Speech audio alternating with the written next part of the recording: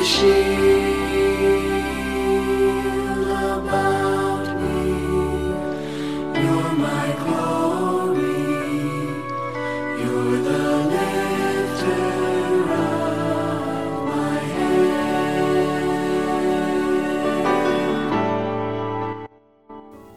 Welcome to February 6, 2022 service with the First Love Ministry at the First Presbyterian Church of Jacksonville, Illinois. On Our Knees is Reverend Jonathan Warren's sermon for this Sunday. Our special music is a piano duet titled Winter Peace, performed by a father-daughter duet, Ruth and Tim Chipman. Our scripture reading comes to us from Isaiah 6, 1 through 8. And our gospel reading is taken from Luke 5, 1 through 11. Pray all is well in your family and that you have a peaceful and joyful upcoming week. God bless from First Love Ministries.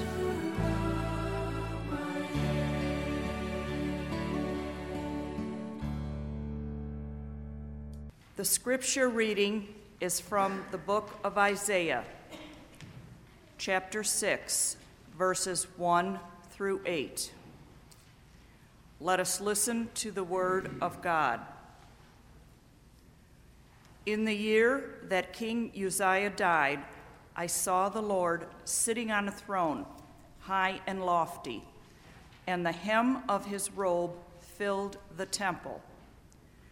Seraphs were in attendance above him. Each had 6 wings. With 2 they covered their faces, and with 2 they covered their feet, and with 2 they flew. And one called to another and said, Holy, holy, holy is the Lord of hosts. The whole earth is full of his glory.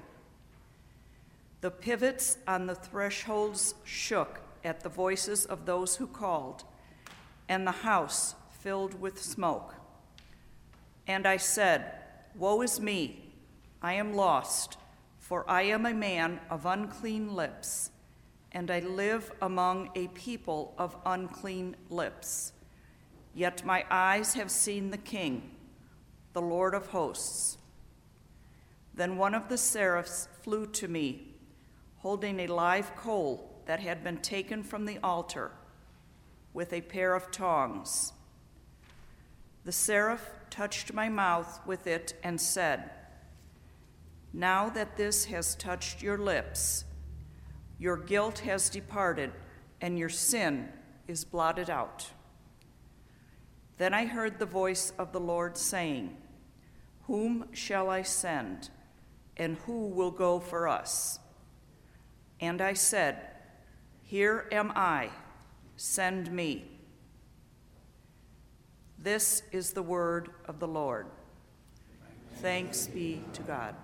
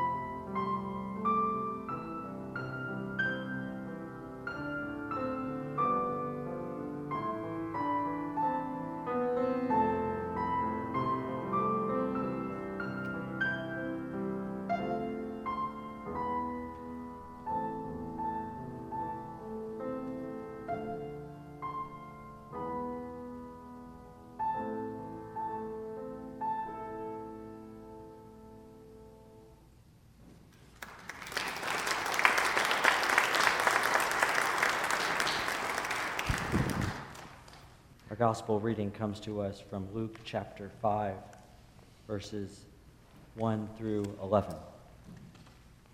Let us listen to the word of God today.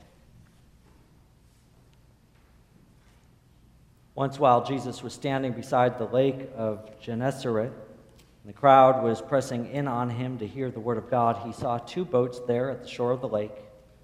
The fishermen had gone out of them and were washing their nets. He got into one of the boats, the one belonging to Simon, and asked him to put out a little way from the shore. Then he sat down and taught the crowds from the boat. When he had finished speaking, he said to Simon, "Put out into the deep water and let down your nets for catch." Simon answered, "Master, we have worked all night long, but have caught nothing. Yet, if you say so, I will let down the nets." When they had done this, they caught so many fish that their nets were beginning to break. So they signaled their partners in the other boat to come and help them. They came and filled both boats so that they began to sink. But when Simon Peter saw it, he fell down at Jesus' knees, saying, "Go away from me, Lord, for I am a sinful man."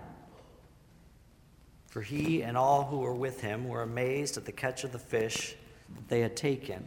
And so also were James and John, sons of Zebedee, who were partners with Simon. Then Jesus said to Simon, "Do not be afraid. From now on, you will be catching people." When they had brought their boats to shore, they left everything and followed him. This is the word of God for the people of God. These men were good at what they did. Their profession was understanding the waters, knowing where to cast their nets, what time to catch the fish. They were good at what they did because their livelihoods depended on it. However, it was also defeating at times because today they'd been at it all night long with nothing to show for it. They were exhausted, frustrated, disappointed, and ready to call it a day. How many of us here feel this way sometimes? Every once in a while. How many people here feel this way day in and day out? According to studies of American workers, a majority, around 70%, are dissatisfied with the amount of stress they experience in the workplace.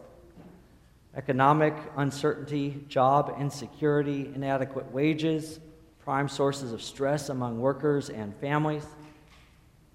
And then factor in a pandemic. No wonder they're calling it the Great Resignation. So we know a bit how frustrating it is to work and work and work and not having anything to show for it, just like these fishermen. So when Jesus shows up and tells Simon Peter to throw his nets in the deep water, Simon, who knew Jesus, didn't know a thing about fishing, was a bit hesitant. But at this point, he has nothing to lose.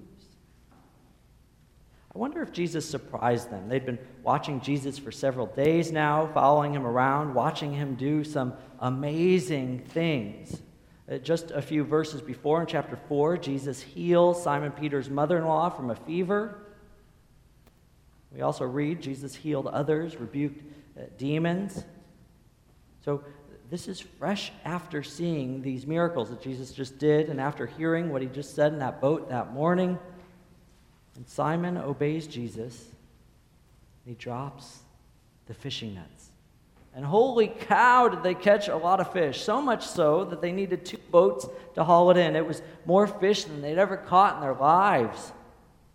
Makes me think of Forrest Gump. When Forrest buys that shrimp boat, day after day he catches nothing, again and again and again. Then, after they face a horrendous storm head on, they become the only shipboat left. And so, unsurprisingly, because they're the only ship, they unload net after net after net full of shrimp that changes their lives. So it's in this moment that Jesus didn't have to say or do anything else because he's convinced them that they're in the midst of God's presence.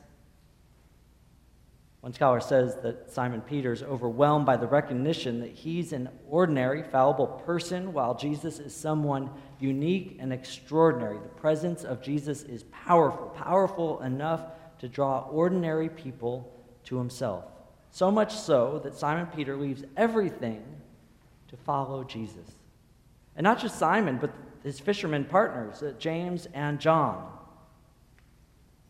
If Jesus knew how to catch fish without a moment of training, then Jesus could definitely do the same with people. Now, if you translate this part from the Greek, it literally says this: you will be catching or taking human beings alive. As you know, when you catch fish with nets, the moment they're pulled out of the water, it brings harm to the fish. They can't breathe. However, the word that Luke uses, catching or taking alive, is meant for saving the lives of people from danger, not bringing harm to them. Now, this is super nerdy. Translating from the ancient Greek really helps us understand this text. Plus, it's pretty clever wordplay. In the English language, Jesus tells them that they'll be fishers of men. Get the wordplay? We also know from the ancient translation it's not just implying men, but implies both men and women. But fisher people just doesn't have the same ring to it, and neither does you will be catching human beings alive. But it means that they'll be helping people and keeping them from harm, which is way more exciting than any other job they've had in their lives. Simon Peter, professional fisherman, is schooled by a rabbi who caught more fish than he ever did. Simon knew at that moment that he wasn't worthy to be associated with Jesus. So Simon told Jesus, "Go away from me, Lord, for I am a sinful man." And this is the turning point. This is when Jesus sees Simon on his knees, and Jesus knew right then that he had someone he could teach. Jesus knew he had someone who would follow. Now, the Gospels are full of stories of how much these apostles mess up, how little faith they have, and even in the end, they abandon Jesus. And we see it right now when they're exhausted and frustrated. When Jesus tells Simon to throw over his net, he obeys. Simon Peter puts his trust in Jesus, and then after the big haul of fish, Simon Peter gets on his knees, recognizing his shortcomings. Jesus knew these men would follow him no matter what. And despite their shortcomings, they would obey, they would follow, whether they understood what was happening or not. Now, I have to let you in on a little secret. When I first arrived here as your pastor, I was excited, but I was also a bit overwhelmed. I had just turned 36 years old. I was about to lead my first session meeting here in the library of our church. I didn't really know anyone around the table except by their professions. I'd read the 189-year history of the church and realized I was the youngest pastor called to this church. Wondered how long it would take you to figure out that I faked you all out. That I'd only just served a little church here in Tennessee, and I didn't really know what I was doing. I assumed it wouldn't be long until the elders figured out I was just a hack. I had a good interview, I preached a good sermon. But eventually, you discover the truth. You made a big mistake. However, in a short time, I was welcome. You accepted me just the way I was as your pastor, as a colleague in ministry. Now, every once in a while, I still feel like I'm out of my league. I don't always know what to do. I don't know what to say. When someone loses a child, what do you say? Someone loses a spouse. What do you do?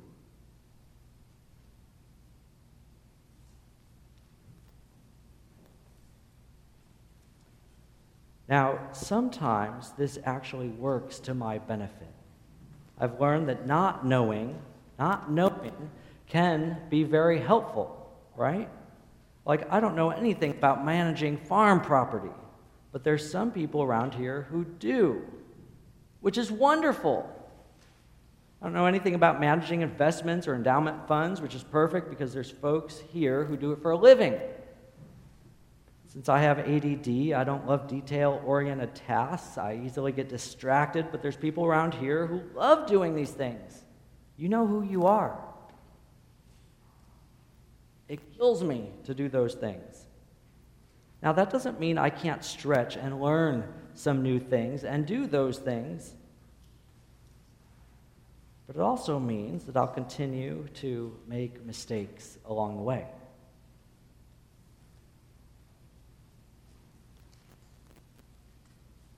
Now, I bet I'm not the only one here who feels overwhelmed, who wonders if they're up to the task. Not only in life, but especially in your faith life. The truth is, neither were any of the disciples. They had no clue what they were doing. They get it wrong again and again and again, but they did get this right. They obeyed Jesus, and they got down on their knees. The truth is, sometimes it takes us getting down to the ground on our knees to recognize that we're not really in control. Life isn't easy, and there's lots of things that are out of our control. Sometimes the most beautiful thing we can do is on our knees.